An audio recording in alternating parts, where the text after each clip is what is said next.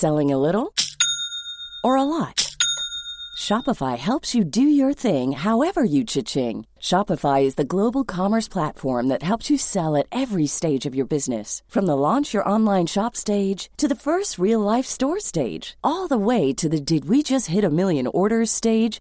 Shopify is there to help you grow. Shopify helps you turn browsers into buyers with the internet's best converting checkout. 36% better on average compared to other leading commerce platforms. Because businesses that grow, grow with Shopify. Get a $1 per month trial period at shopify.com/work. Shopify.com/work. Ever catch yourself eating the same flavorless dinner 3 days in a row? Dreaming of something better? Well, HelloFresh is your guilt-free dream come true, baby. It's me, Keke Palmer. Let's wake up those taste buds with hot, juicy pecan-crusted chicken or garlic butter shrimp scampi. Hello Fresh. Stop dreaming of all the delicious possibilities and dig in at HelloFresh.com. Let's get this dinner party started.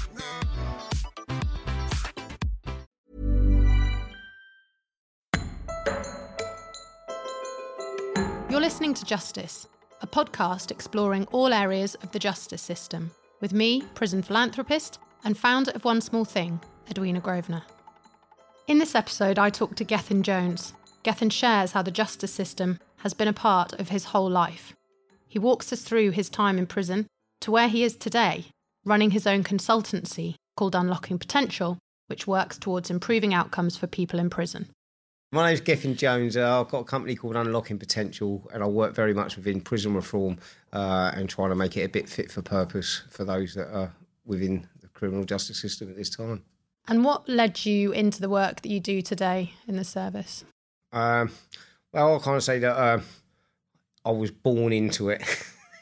Right. It's been a part of my whole life, so it's a natural kind of progression. I didn't expect to be doing what it is that I'm doing now, but yeah, I've always been linked to the system in one way or another, because my family history is just linked to the system from pre-birth. Right, so it makes you well qualified to be. So why don't you start by telling us kind of what it is that you're doing with the probation and prison system at the minute, and then we'll go back. Yeah, okay, no problem. So, so I do a few different things at the moment. I actually still go and work and deliver stuff in prisons, and I do that for people serving in custody.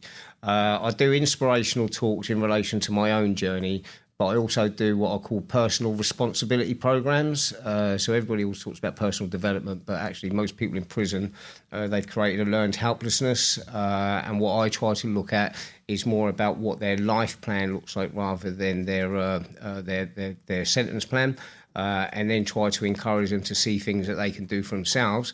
Because the truth of the matter is the system isn't probably going to be able to meet all of their needs and give them what they want. And is that for people who are there for at the end of their sentence, or is it people who might be serving 25 years? Yeah, it can be anybody at all, because your life is your life. Yeah, and I was recently working in Swinfen Hall prison, and there were some young men in there that had like 10, 15 years ahead of them. But then I remember going into Wormwood Scrubs years ago, and there was a little sign on the wall that said, "Don't count the days, make every day count."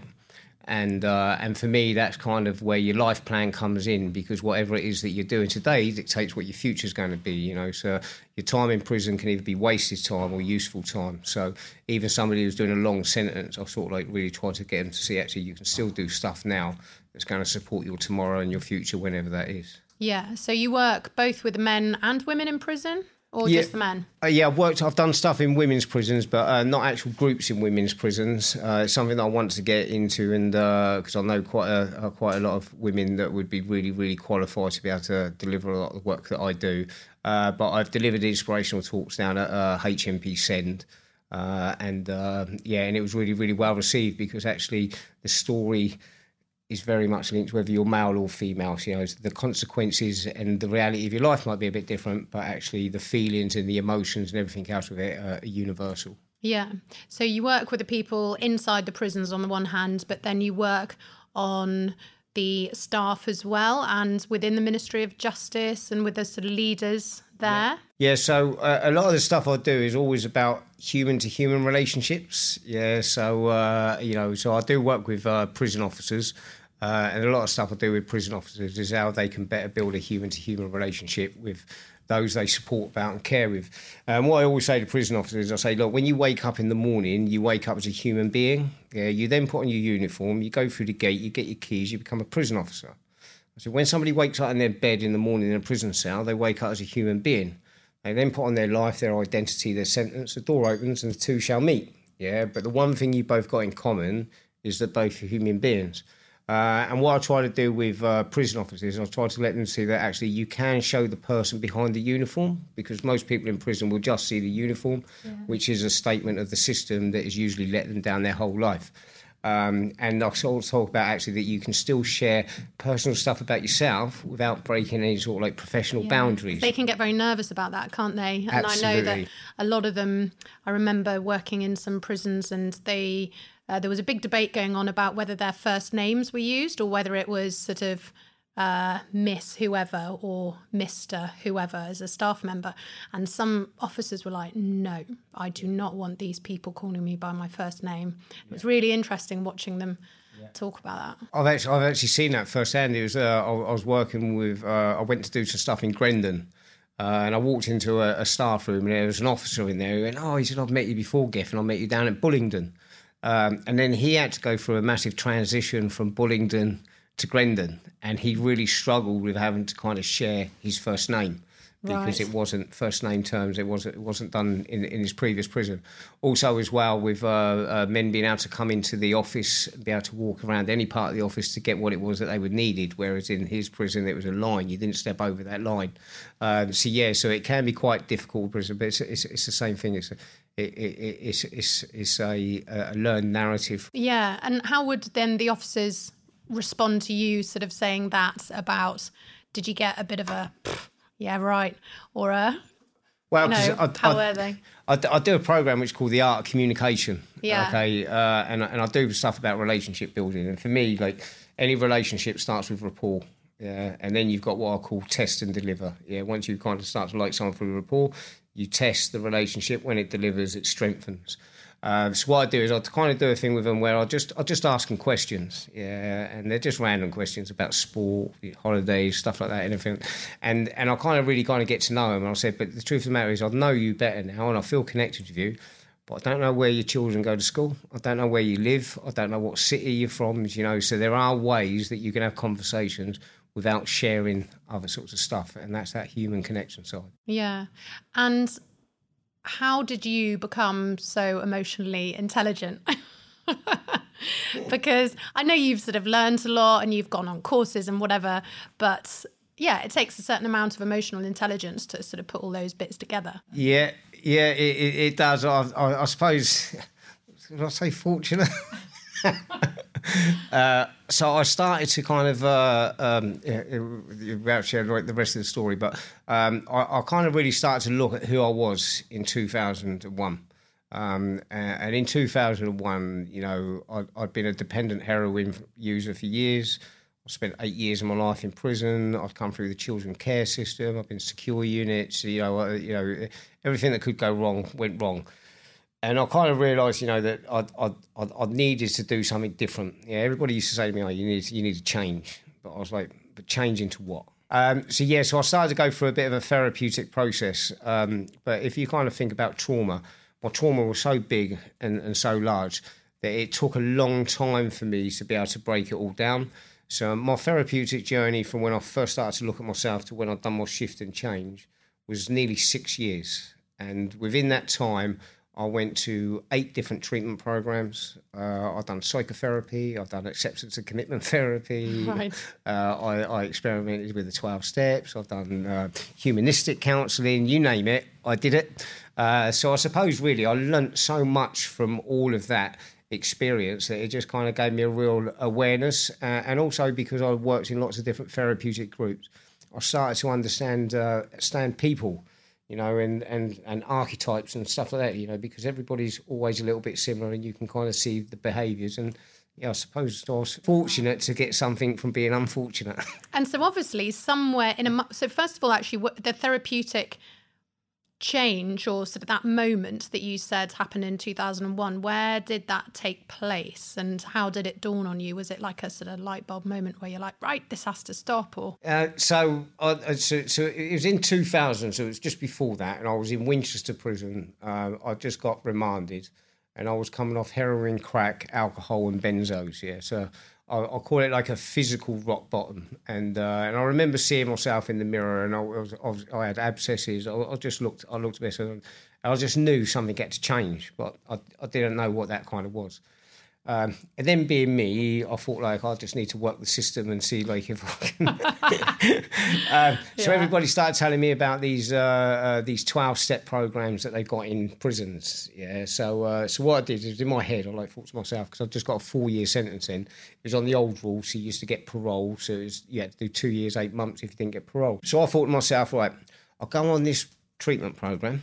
Yeah. And it might help me get some parole. Yeah, and then the other part of my head was like, if I can get a handle on the gear, when I get out, I can just sell it and not use it. Yeah, right. So that was my whole idea for going into the program. That was your life plan. That was my life plan. Yeah. So when people say, "Oh, you need to go into free treatment for you," yeah, I'll say, I don't care why you go in there. Just go in there. You might hear something. And I remember sort of like I went into this treatment program. It was in Coldley Prison, and I hadn't ever seen what change looked like. And I remember this bloke came in one day and he was doing a talk. They said, "Oh, you need to listen to this fella talk, Geffen." And I went in and I looked at him. I just looked at him and thought, "What do you know about me, mate? What do you know about my life?" And then he started to share his story. And when he shared his story, I kind of identified with his life. And then what he did, he then talked about this new life. And he talked about like that he had a job, he had a flat on the King's Road, he had a driving licence, well. He had a family, he went on holidays, he had, And I remember my jaw just hitting the floor because I didn't think anything like that was possible because everybody I knew were in exactly the same pattern. So on that day, he kind of like gave me some hope.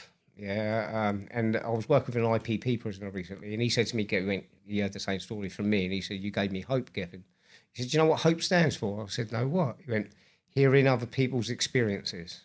Oh, I thought it was brilliant. Jamie, his name is as well. I always said, I'll always give credit to you that, Jamie, because I think it's brilliant. And that's exactly what that fella did on that day. Yeah, so I went in there for one reason, but when I was there, I heard something, and I just thought, no, there's another way. But like you say, I was so damaged, so traumatised that it was going to be a long journey for me to be able to get to that point. And were there a few other times, was it a sort of conglomeration of different things that you then pieced together? Because I suppose in a way it's a real success story, and you are a real success story of all those courses and whatever happened to you in prison. I know there would have been some incredibly negative experiences, but something worked. Something worked for me. But if we look on a system base, I was seen as a failure a lot of the time because I only successfully completed one program. Yeah, I always sabotaged and left. I learnt stuff, but I always sabotaged and left. And what I kind of always explained is every single program or every single intervention I went on was like a piece of a jigsaw. Yeah, until I got to that point in 2006 where the jigsaw was a picture that I could see and I knew what it was I had to do. But with a service, if I don't complete that service, then it's seen as a failure. Yeah, because and so I struggle with sort of like when they talk about sort of like timelines for people to change, and we got this amount of time, blah blah blah. And I always think about the way I explain my journey is a bit like the story of the bamboo. Yeah, okay. So with the bamboo seed, you plant the bamboo seed, and then you won't see nothing for 5 years. Yeah, but what happens is that has to be fed and nurtured every day. Yeah, that's their interventions every single day. After 5 years, it will come out of the ground and it will grow a metre a day. Yeah, and that's a bit like what my life was like. It was like, nobody could see anything on the surface that was happening, but there was lots of stuff underneath. Yeah, until I got to that point in 2006, and my life just catapulted and changed. Going back again, how many offences, if you like, and how many times have you been in prison, just to get an idea of... I had 56 offences and 18 convictions. Right. I spent 8 years behind the prison wall in total. I got my first custodial sentence when I was 14 years of age. So I was in children's social care at the time. And it was just, again, everything, my behaviour was a response to my trauma. But what they did was they kept punishing and criminalising my behaviour. And what it was back in them days, you had to be 14 before you get a custodial sentence, and it was the old detention centres. And I actually went to Send. Yeah, so it was quite emotional when I went to do the talking Send, which is now a women's prison, but then it was a detention centre for young boys. Yeah, and the place was brutal. The place was absolutely. It was called Short Sharp Shock. We're going to scare you straight, you know. And the day of walking into that prison is just imprinted on my mind. You know, I remember fully grown men just screaming at me, shouting at me. I was stripped naked, nothing on, just given a card with a number M33681 Jones. You know, they was telling me I'd let down my family, my community. They didn't even know that I was in children's homes, you know. And then I was just thrown into a cell. And I can remember that night, I was like lying on my bed and I put a blanket over my head and I literally cried myself to sleep. And I wanted somebody, just anybody, to come and take me away. And no one came. So, and I didn't get any visits through that sentence as well. And what I explained then is like something inside of me broke, and what that means is like when it broke, something inside me said I was never going to trust another living soul. The only person I could depend upon was me, and I'm no longer going to play your game. And from that point onwards, I just rebelled, and I just do everything by what I believe is right for my own survival. It's amazing, isn't it, to think that anyone, anywhere, can think that that's a good way to make someone comply and make their behaviour better. I mean, it's literally just... It's one of those things about doing this podcast, actually, you hear story after story and you just think, who came up with that idea? You know, I mean, really. Yeah, it's mad. And the thing is, because I didn't actually realise how young I was until my own son turned 14. Yeah, but that was hard. Yeah, when he turned 14, and I realised then when looking at him, this is when they locked me up. It was then that I started to realise just what it was that my childhood had been like, because you just experience it as your childhood. It's just, you know, people used to say to me, why do you take drugs? I used to go, I just like them. And I go, what was your childhood like? And I go, it's all right, because it was just my childhood. I didn't know anything else. No. Didn't know anything else. So how do you sort of find it now going back into the prisons? Because, you know, you're used to going back into the prisons and all the rest of it, but there must be times when you are like thrown back to that place, or there's an officer says something and you're like, oh my God, I just, you know, because the system is so many things. It's wonderful, it's good, it's horrific, it's bad, it's sort of negligible at times. You know, it's everything, isn't it? Yeah. And I think that's often why many of us love working in it, because it's such a rich tapestry of everything. But do you not sometimes just want to bang your head against the wall and go, I need to get away from this, actually. My whole life has been dominated by these dysfunctional systems, and actually I need to go and sit in a meadow of daisies and sort of, you know. Because the funny thing about my journey as well was, it's funny because I'd done my shift and change in 2006, and I had no desire to go anywhere near. So lots of people were going to work in substance misuse, criminal. I had no desire to go and want to do that, and I ended up doing some volunteering, taking young people sailing. So I kind of went into youth work, and I've done that for over 8 years, and you know, and I can remember during that time as well, during that 8 years, we had to do some stuff at Portsmouth City Council linked to Winchester Prison. So I was about 5 years post my changing. I remember going into Winchester Prison, which was a prison that I first went into when I was 15 years of age. So it was a prison that I know really well. And I can just remember turning cold walking in there and just thinking, there's no way I can work in one of these places. I couldn't do it.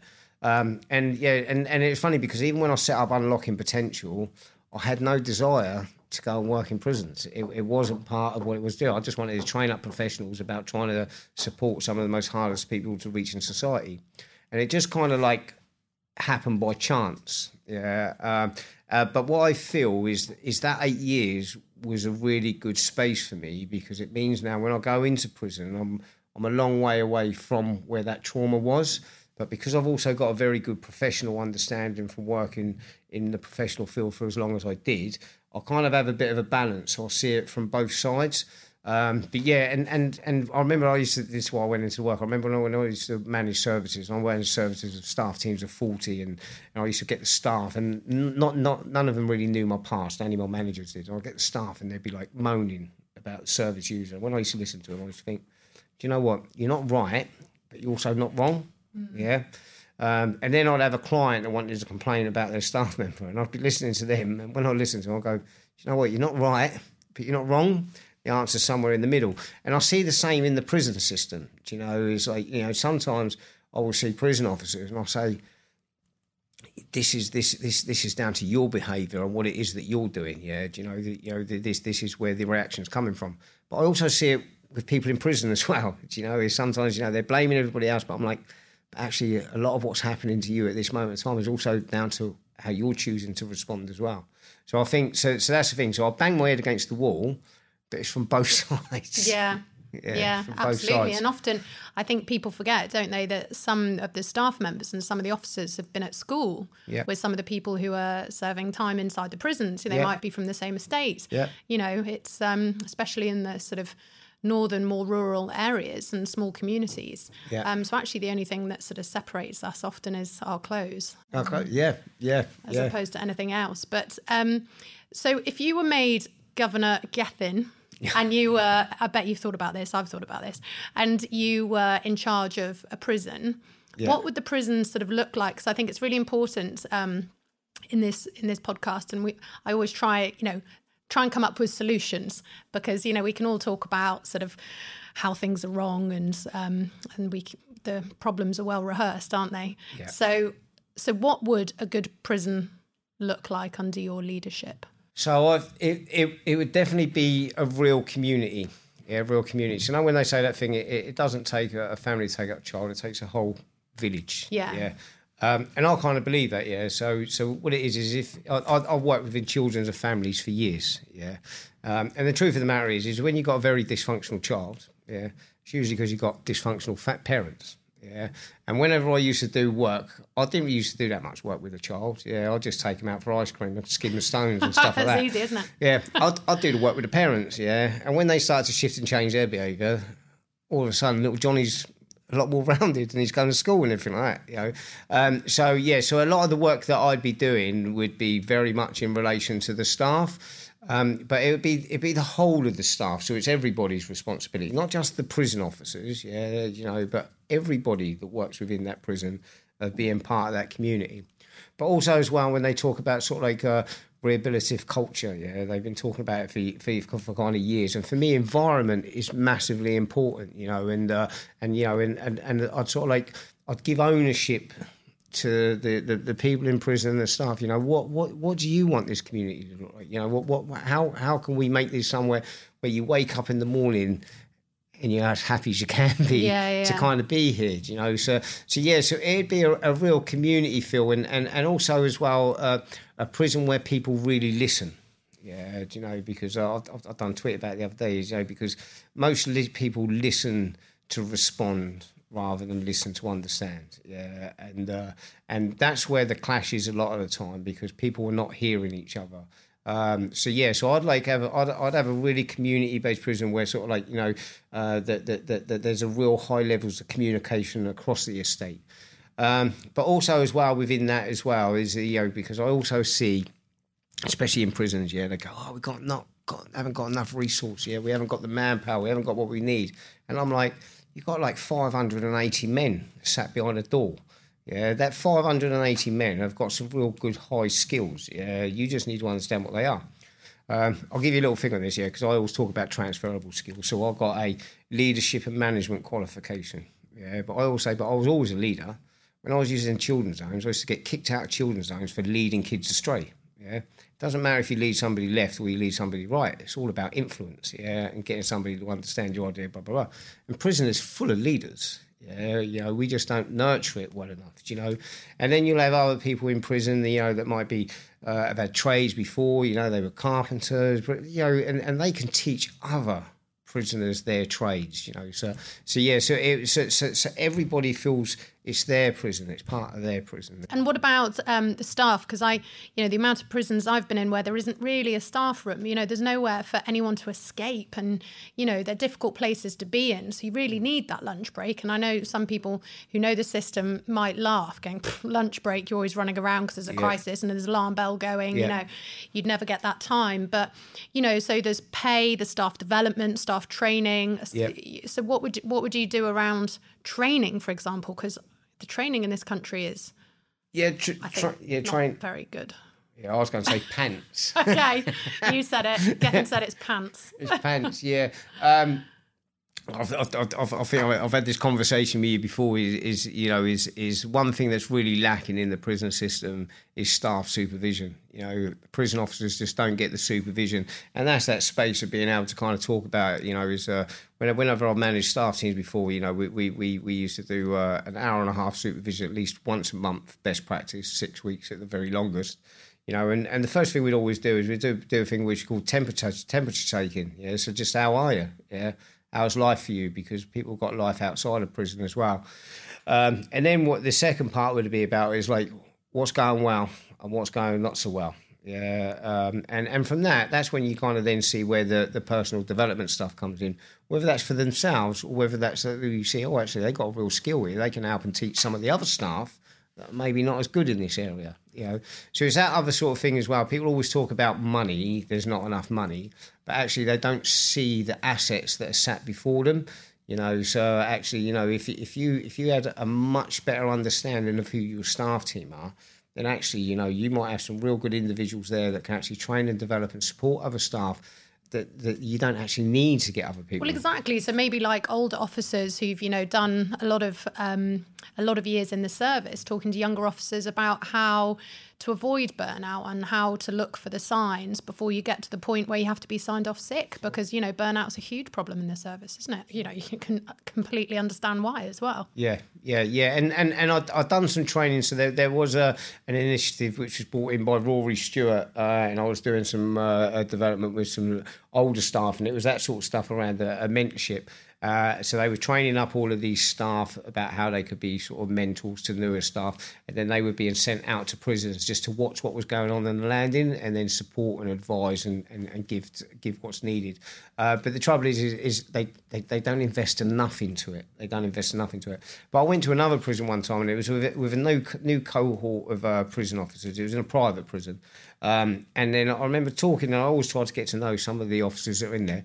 And there was one officer in there who was actually a care leaver. Yeah, I was a care leaver myself, I understand. And I said, why'd you come to this prison? He went, do you know what? He goes, I've seen so many people that have come through the care system that have either gone to drugs, they've gone to prison and blah, blah, blah, and I just wanted to come and see if I can help and make a difference, And I just thought, what a great officer to have as a care leaver lead, and create some initiatives. And then there was another gentleman there, and he was an ex-veteran. Yeah, and he had some low-level PTSD stuff as well, so he kind of understood all of that. And we know as well, prison has got lots of extra veterans in. Who've suffered from PTSD. You got veterans locking up ex-veterans. And I'm just thinking, these people could do so much good, if you just sort of like invested a bit of time in them. Yeah. And in Gethin's prison, would it be important for you to know who you had in there? What they're in for? I suppose what I'm trying to get at is data, right? Because I'm a big one for understanding data, because how are you meant to create policy, rules, regulations, even draw up legislation if you don't have the data? And certainly we know from the Ministry of Justice that data is often either not there or sketchy at best. Yeah. So would it be important for you to have the data of the people you have in your prison so that you could create the best regime and the best environment possible? It's funny actually what you say, because I struggle with all of that sort of stuff. Me too. I won't lie to you. Yeah, because I like people. And it's funny actually, because I remember like my first manager, and I probably learnt a lot from my first manager. And I remember it was a Friday, and I was just sat at the computer. And he went, what are you doing? I went, I'm just looking for some stuff to do, blah, blah, blah. And he said, you finished all your work? And I went, yeah. He said, go home then. I said, what do you mean go home? He said, look, if he goes, you're here to work 37 hours a week. He said, but if you can do that 37 hours in 30 hours, do it in 30 hours. He said, if you can't do it in 37 hours and then you're asking for overtime at all, we'll have to have a conversation. I went, that's a lot of trust you're giving people, Bruce. He went, listen, he said, I trust everybody when they come in. Yeah, it's your trust to lose. Yeah, and then we'll have the conversation. And I just thought that was brilliant, and that's kind of how I use when I've done with my staff teams. But I also think that's the same with you do with prisoners as well. Yeah, so I met a bloke in Warren Hill. I don't know if you know about Warren Hill, but it's a progressive unit for sort of like people who are trapped in the system. there's an IPP in there, and it was about 8 years over tariff. Yeah, and I was chatting to him and everything like that, and I was like, "What do you think of it?" And, yeah, he goes, "Weird, proper weird here." Because they have got a rehab culture there. It's really good. He goes, "It's really weird here." He goes, and I said, "What do you mean?" He went. Well, when I got here, he went, "They gave me my enhanced." Oh, right, the enhanced status. Yeah, my enhanced status. He said, "I've never had enhanced." I went, "Well, you've been away 8 years. You've never been enhanced." And he went, "No." And he went to me. They gave it to me, and they said it's yours to lose. Yeah. And I went, "Okay." I said, "How long you had it?" He said, "Nearly a year." Yeah. Amazing. And so what it was, they made a decision. I'll take no notice of all of that other stuff. Yeah, you have to have something to lose. And if Yeah. you've got nothing to lose, what's the incentive? What's the incentive? Yeah. So yes, and and I also had another thing when I'd done like my leadership stuff as well. And I remember at the end of my course, I read that 60-second manager. Have you ever read that 60-second manager? No. And it's got like a little paragraph in it. It says, "Catch your staff team doing something right. They like the feeling produced, and they'll try to get caught doing more right." Yeah. I thought that's no different to people. Yeah. Most people in prison are used to being caught doing something wrong. Yeah. They're usually treated by what it is that they've done in the past. And for me, I'm that sort of person where I accept who it is that I see there. I'll have an honest conversation, eyeball to eyeball. This is the world that you're moving into. This is what this prison is about. This is what I'd like from you. This is what you'll get from us, and I'll hold my side of the road there. Yeah. And you can have a really, really productive time in this prison. The choice is yours. And yeah. So when you were in prison, I presume that was before sort of rehab culture, or that term was bandied around, because what do you make of rehab culture from what you've seen now? I have my own opinions, but I'd be interested to hear what you think about it. Well, it's sketchy. Right. It's sketchy, and different prisons have different views on what it kind of looks like. But what I'd say as well, a lot of prisons will struggle because they don't actually understand what it means. Yeah, in my view, I always think of like rehab culture as being a bit like Maslow's hierarchy of needs. Yeah. So the first bit is about your basic needs, the environment, making the environment look good. And I remember one prison officer, I went to visit a prison, and I won't say what one it was, I'm not that sort of person, but I went there, and they said, "Yeah, we were thinking of making this wing into a rehab culture wing. Yeah, what do you think we should do?" Yeah. Isn't the whole prison meant to be rehab culture? I know. Anyway, they was doing it wing by wing, but then they I've gone. They gone. We don't know what to make it look like. I said, "Well," I tell you what. I said, if it was your brother that was living on this wing, what would you like your brother to see this wing look like? Oh yeah, I never thought of it like that. and then he goes, what about the culture sort of stuff? Do you know what I mean? And I said the same sort of thing. I said, if your brother was on this wing, how would you like your brother to be treated by the staff? If you were on this wing. Yeah. So, but I think that still comes down to, like you say, if and I will name him because Warren Hill is, if you ever get the opportunity to visit Warren Hill, go and do it. It's amazing. But they, it's an adult state, but they don't wear white shirts. They all wear polo shirts up there. Okay. It's got a real community feel. They got a little place in there which is called like the Village. Yeah, and they got like a barber shop there, and they got a canteen down there where they can buy coffee and all that sort of stuff. And you can also have sometimes a privileged visit. So your visitors can come down to the village as well. And is it an open prison? Closed prison. Oh, closed. Yeah. It's quite interesting actually when I went there because that was the prison I was in when I turned 21. And then, like X amount of years later on, they're training up the prison officers. Strange, really strange, really strange. But yeah, but it's funny because I was trying to teach the prison officers there to do less. Yeah, trying to get them to do less because they've been so institutionalised. But it was and you walk onto the wings and they're all cooking together. They got open kitchens. For me, that's a rehab culture. And when I walked around the prison, there was no paper on the floor. Yeah, all the grounds were always tidy and clean. People respected the environment they were living in, And what stage of their sentence would the men be in that place? Because I know a lot, there's some prisons are in such a bad state, it is difficult to know where to begin, right? So it would take a prison a very, very long time maybe to get from where they are to where Warren Hill is. And So Warren Hill is it's a CCAT. Most of them are lifers or IPP sentences that are way over tariff, and they're just kind of stuck. So it's a progressive prison to try to move them forward. But when I look at the rehab culture, it's always going to be very difficult to have a rehab culture in a local BCAT prison. And part of that as well is if you look at group dynamics, that's how I kind of always look at it, because people say, oh, they're so volatile. But that's because if you look at like when communities build or groups build, you've got first of all the forming, storming, norming, and then performing, something like that, doesn't it? And so what happens, because when people come in and out, the group dynamics change, and then you go through a storming process. That's why Big Brother always works, because they take people out, put people in, take people out, so it stays in that storming process because it's interesting to watch. Right.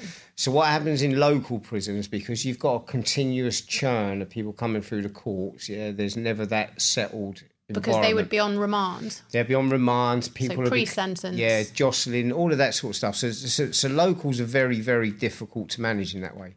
But in my view, all CCAT training prisons by now should have a really, really strong rehabilitative culture, because people are there for a longer periods of time, and I think a lot of the high security estate, is when you kind of go into that can be kind of more settled anyway, because people just kind of know. This is where I kind of am. Does that make sense? Yeah, they're going to be there for longer. They're going to be there for longer. But but then if you look at if you look at Liverpool, for instance, which done a really good on their rehab culture. It's been quite a big turnaround, right? Yeah, but then when you look at it, there was a massive financial investment to be able to do that as well.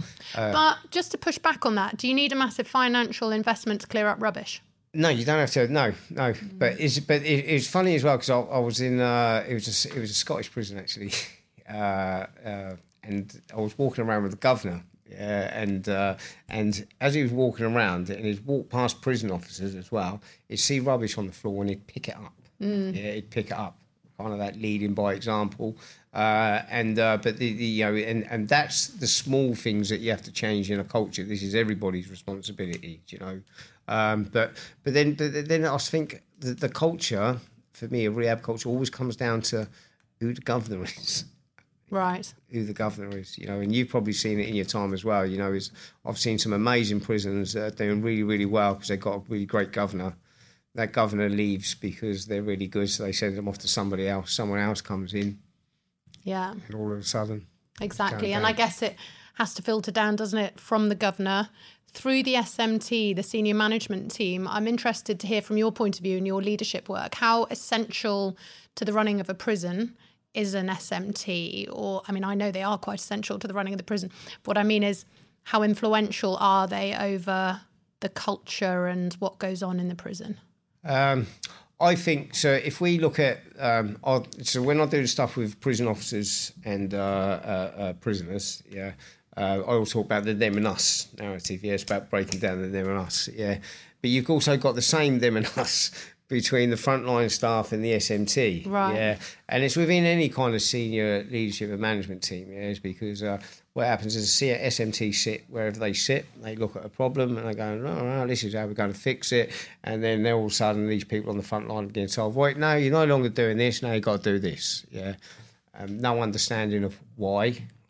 What's the reason? Blah, blah, blah. They're just getting told they've got to do something. So it kind of makes that tougher. It's funny. I always kind of, and I see this a lot in prisons. I see a lot of it. A lot of leaders do this. I always think about, like when you've got a speedboat and you've got the old banana hanging on the back. Yeah. Like this is imagine you've got leaders. They're driving the speedboat.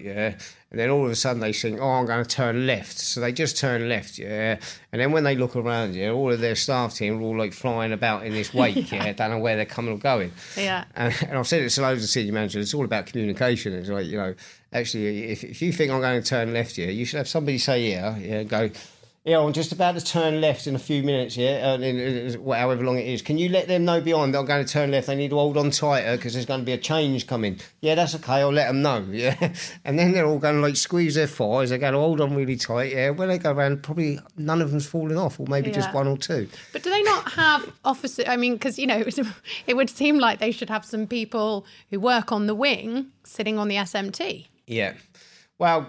Yeah, I think, so some things I think, because years ago when I was in jail, you used to have the SO and the PO, and senior officer and principal officer. Principal officer. Yeah, and that used to kind of work quite well. They kind of took that away now, so you've now just got the CM, haven't you? They call them now custodial manager. Yeah, and I think they feed into the SMT, but. If you go into a prison sometimes and you see the CM and then they're also like Oscar 1 and they're just like being run ragged. Yeah. So it is a massive communication issue, but it's also about, I think, leaders understanding who it is that they need to speak to before they make decisions. There's what do they call them now? Regional Probation Director, RPD. Bloke called Gabriel, and I really like Gabriel, and I remember talking to Gabriel once, and he kind of said he said to me, he said the people who have got the answers to my problems are my probation officers, and we need to listen to the probation officers more. Yeah, and I thought, you're so right, and it reminds me of the Timpsons model with the upside down bit, where actually they see the people that are managing their shops are the people that really know what it is that's needed for their individual shops. And I think the SMTs within the prison system and a lot of the rest of the system as well, social care system, and lots of the systems are the same thing. You've got SMTs that are making decisions without really understanding how that's impacting the people on the front line. Right. Does it concern you about the sort of the levels of staffing? And there was a recent report out, wasn't there, about the number of staff that are leaving, having not spent very much time in the system. And I don't know whether you've got a better picture of it. I don't really know sort of how critical things are. But, with a lot of the older officers in the jail craft leaving, it was a problem a few years ago, but I think now it's even worse, isn't it? Yeah, well, I think what it is now is what they're saying now is you're seen as a long-term prison officer if you've got 2 years under your belt. Oh, wow. And you're getting people that are getting promoted up to CMs that have been in the system for less than 3 years, that's worrying on my view. Don't get me wrong, there will be some that actually are really, really skilled and able to do that sort of stuff. But it worries me in relation to the immaturity and lack of understanding of staff, but also as well, like you say, the retention rates of keeping people in the system. Yeah, and it worries me because it's the same as any industry. The more older staff that we lose, the worse it's going to get, because with any business, you're only as good as the people that work on the shop floor. Yeah. So I wonder when it gets, what happens when they say we don't have enough staff, or will they just crack on like they did in COVID? And actually what it means is that the prisoners will be locked behind their doors for longer, because that's usually what happens, isn't it, when there aren't enough staff? Yeah. Yeah, and I think it all comes, because it's interesting because they're going through a big spending review at the moment. So we know what that means. Brace yourself for more cuts. Brace yourself for more cuts. Yeah. So my it's funny actually, because I remember saying this to Rory Stewart. I won't swear on your podcast, though. No, don't. Yeah, but I remember saying that he said, "What do you think we should do then, Geffen? Yeah, what do you think we should do?" I said, "Well, to be honest with you, I said, in my view, I said, you need to get sort of like prisoners and prison officers together, because they know what's needed. Yeah, they know what's needed." And I said, "But what you need to do first of all is say, do you know what? We messed up." Yeah, I didn't say messed up. I swore in front of him. Right? Okay. Be honest, we've messed up. And then actually you can have kind of like a conversation and an honest conversation. What is it we need to kind of fix this and make it better for both sides? And I'd kind of do that sort of like, is I'd reach out to them older staff that left the system because of everything like that, and kind of to bring them in as like coaching mentorship roles. Yeah, so you're going to have an extra level of investment, yeah, which is going to cost you more money because you're going to have to pay double, but at least you're going to have people that have got real experience to train up these newer staff, which actually then might mean that you retain them. So in the longer term, it's going to save you because it's quite expensive to keep going through the recruitment process, you know. So that would be my answer to it, you know, is you know, because then people with them skills are still out there, they're just not in the system.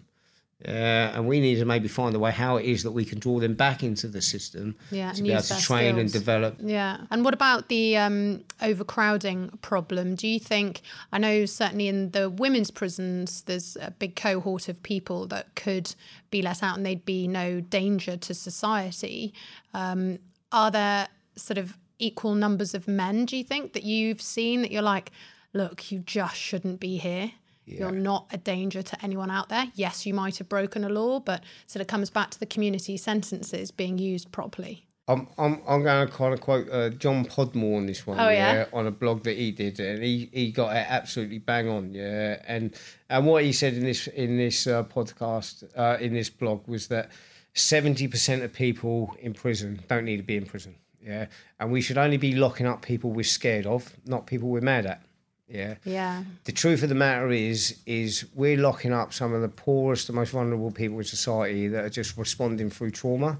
You know, I'll give you an example of it from my own experience. Yeah, so I first went into prisons in the 80s. Yeah, and back in the 80s, 80% of the prison population were what I call career criminals. Yeah, they were armed robbers, they were professional burglars, they were fools, whatever it kind of was.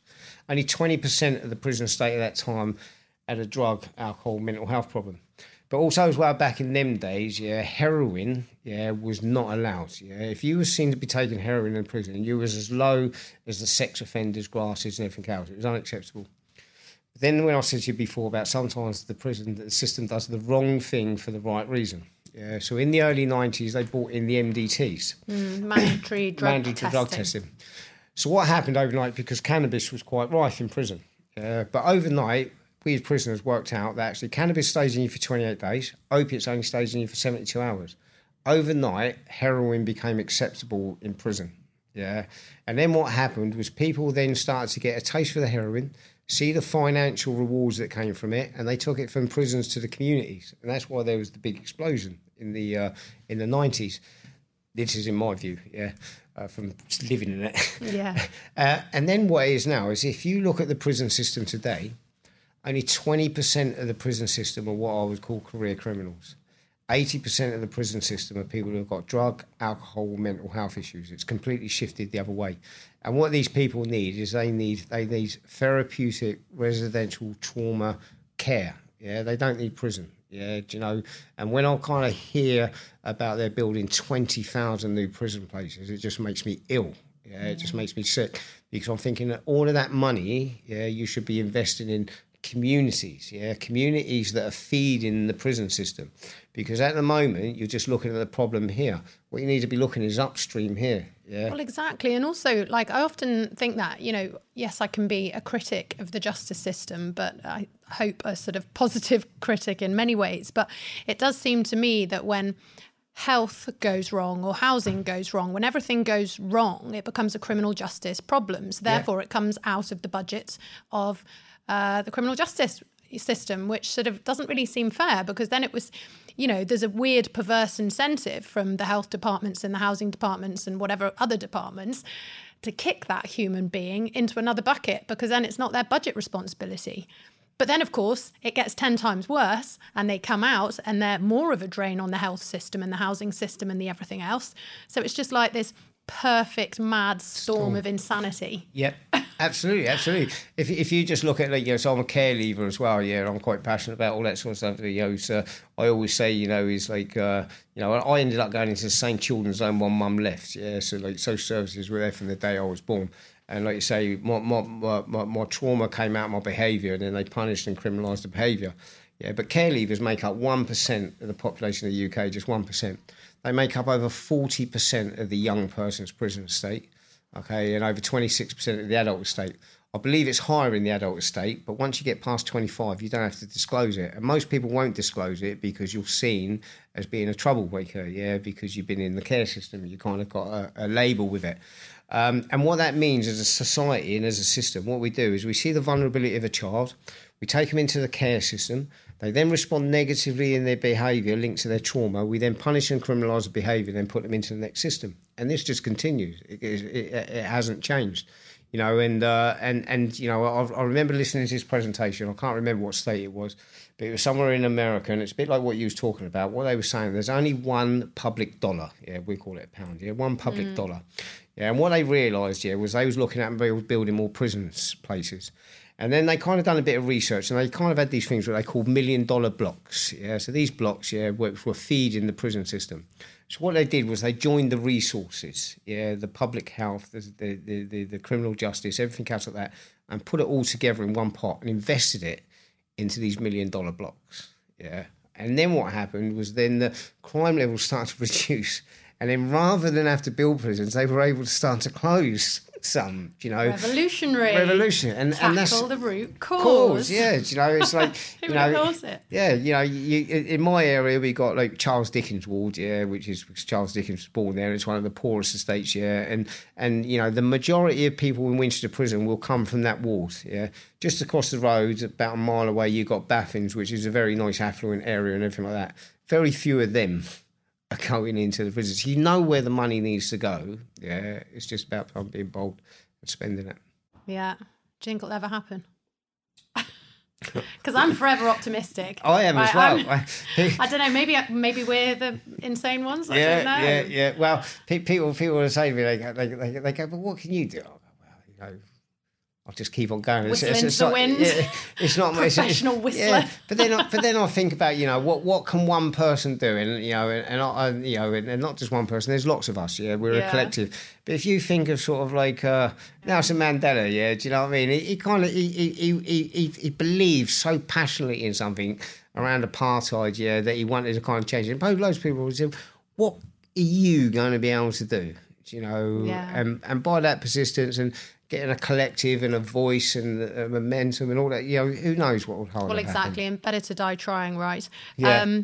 But I wonder whether, if there was an amnesty on actually building prisons, and, surely, I think Texas, didn't they get to the point where there was just too many prisons, or the numbers were out of control somewhere in America? Because actually, if any minister anywhere at some point said, no, this is the upper limit, then you push the responsibility back into other areas, because then people have to think of other ways. It's like we've sort of got caught in this just lazy cycle of, we'll just draw down a few 100 million from the Treasury, smash up a few new prisons. Let's try and hoodwink everyone into thinking that we're going to close, old for new. Believe that when I see it.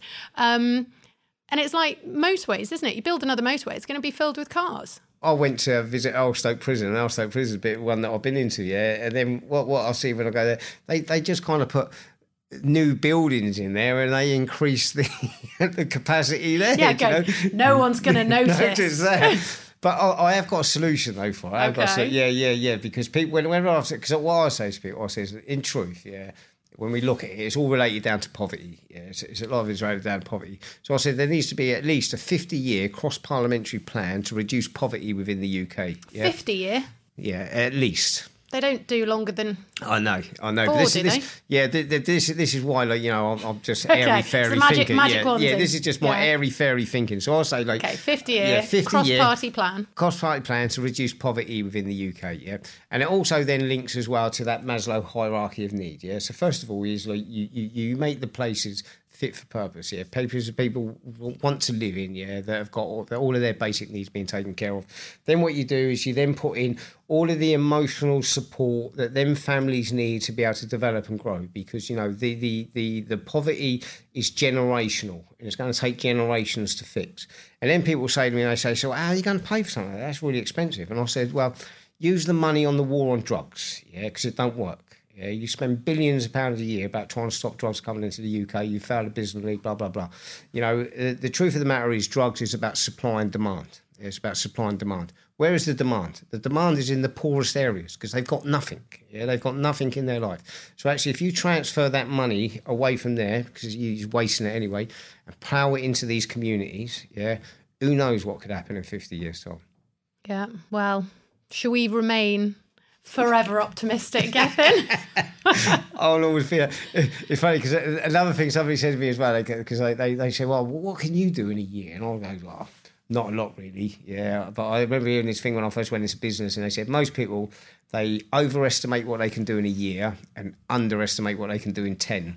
Yeah, but I'm just extending that. I overestimate what I can do in 5, but I underestimate what I can do in 50. So we'll see what happens. Well, next. exactly. And, you know, I think at the end of the day, you know, we keep going, don't we? Because going in and out of these prisons, there's some absolutely unbelievable staff. There's some absolutely unbelievable people who are serving time. And, you know, I'm just absolutely amazed all the time that someone can go into prison like you did, you know, drug dependent, on your knees, and then really without very much support at all, can do what you did. And lots of people are doing that all the time, which is just utterly staggering. You know, if anyone listening has tried to give up chocolate, wine, smoking, how hard is it, right? Yeah. It's so hard. But then imagine, you know, for those of us who've lived privileged lives, how difficult that must be if it's, you know, an addiction you actually really need to survive. Yeah, absolutely. And I'll just kind of end with this one. Another thing I want to get in is the word rehabilitation. Yeah. Oh, yeah. Do you like that?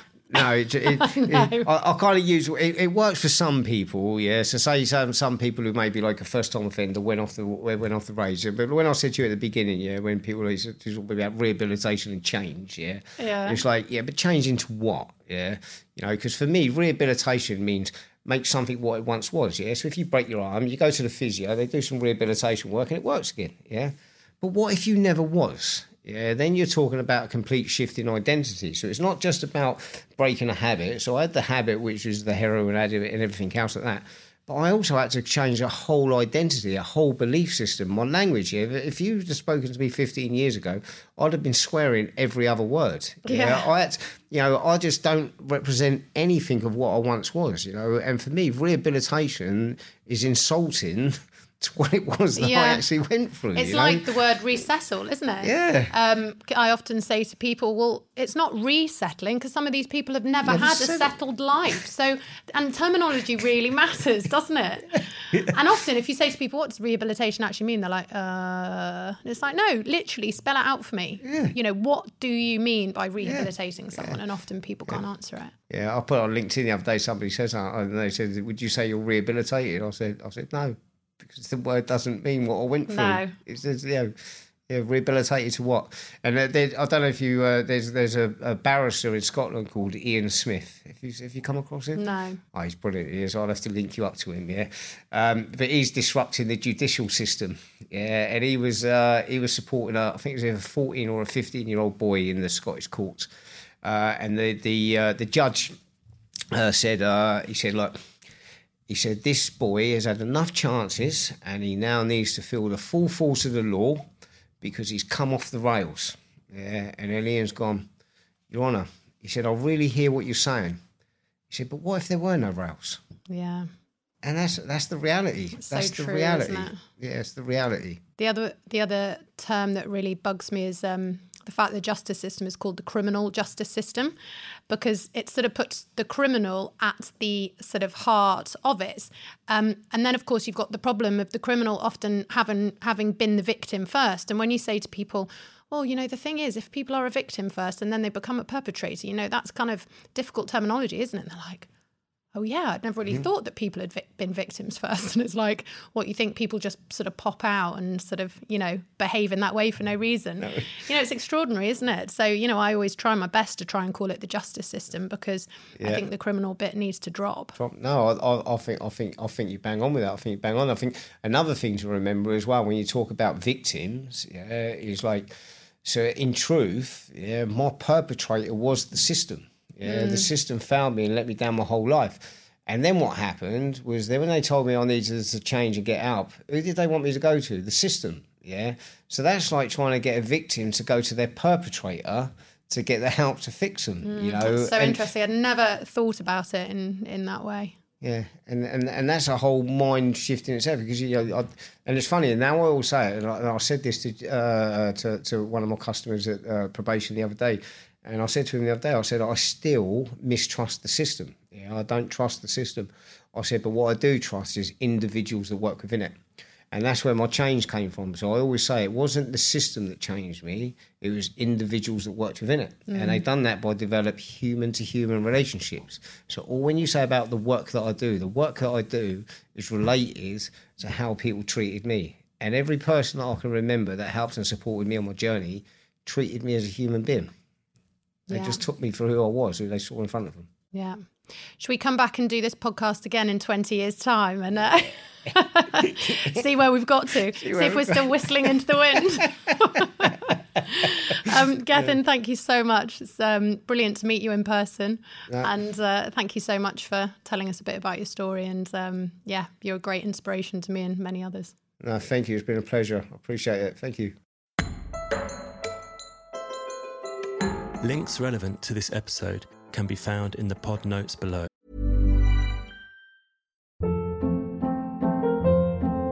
Hold up. What was that? Boring. No flavor. That was as bad as those leftovers you ate all week. Keke Palmer here. And it's time to say hello to something fresh and guilt-free. Hello Fresh. Jazz up dinner with pecan-crusted chicken or garlic butter shrimp scampi. Now that's music to my mouth. Hello Fresh. Let's get this dinner party started. Discover all the delicious possibilities at HelloFresh.com. Hey, it's Ryan Reynolds, and I'm here with Keith, co-star of my upcoming film, If, only in theaters May 17th. Do you want to tell people the big news?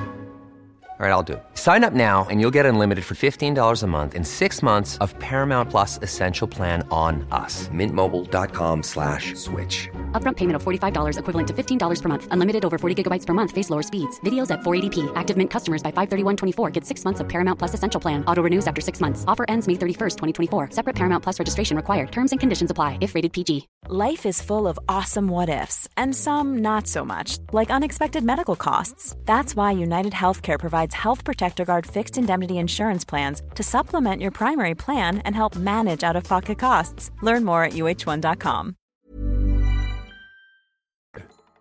If you enjoyed listening, we would love it if you would subscribe. Also rate, review, and best of all, share this episode. Justice is produced for One Small Thing by the London Podcast Company.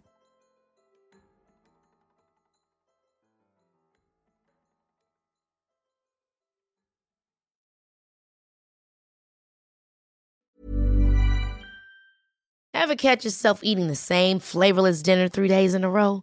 Dreaming of something better? Well, HelloFresh is your guilt-free dream come true, baby. It's me, Keke Palmer. Let's wake up those taste buds with hot, juicy pecan-crusted chicken or garlic butter shrimp scampi. Hello Fresh. Stop dreaming of all the delicious possibilities and dig in at HelloFresh.com. Let's get this dinner party started. Hey, it's Paige DeSorbo from Giggly Squad. High quality fashion without the price tag. Say hello to Quince. I'm snagging high-end essentials like cozy cashmere sweaters, sleek leather jackets, fine jewelry, and so much more. With Quince being 50 to 80% less than similar brands. And they partner with factories that prioritize safe, ethical, and responsible manufacturing. I love that. Luxury quality within reach. Go to quince.com/style to get free shipping and 365-day returns on your next order. Quince.com/style.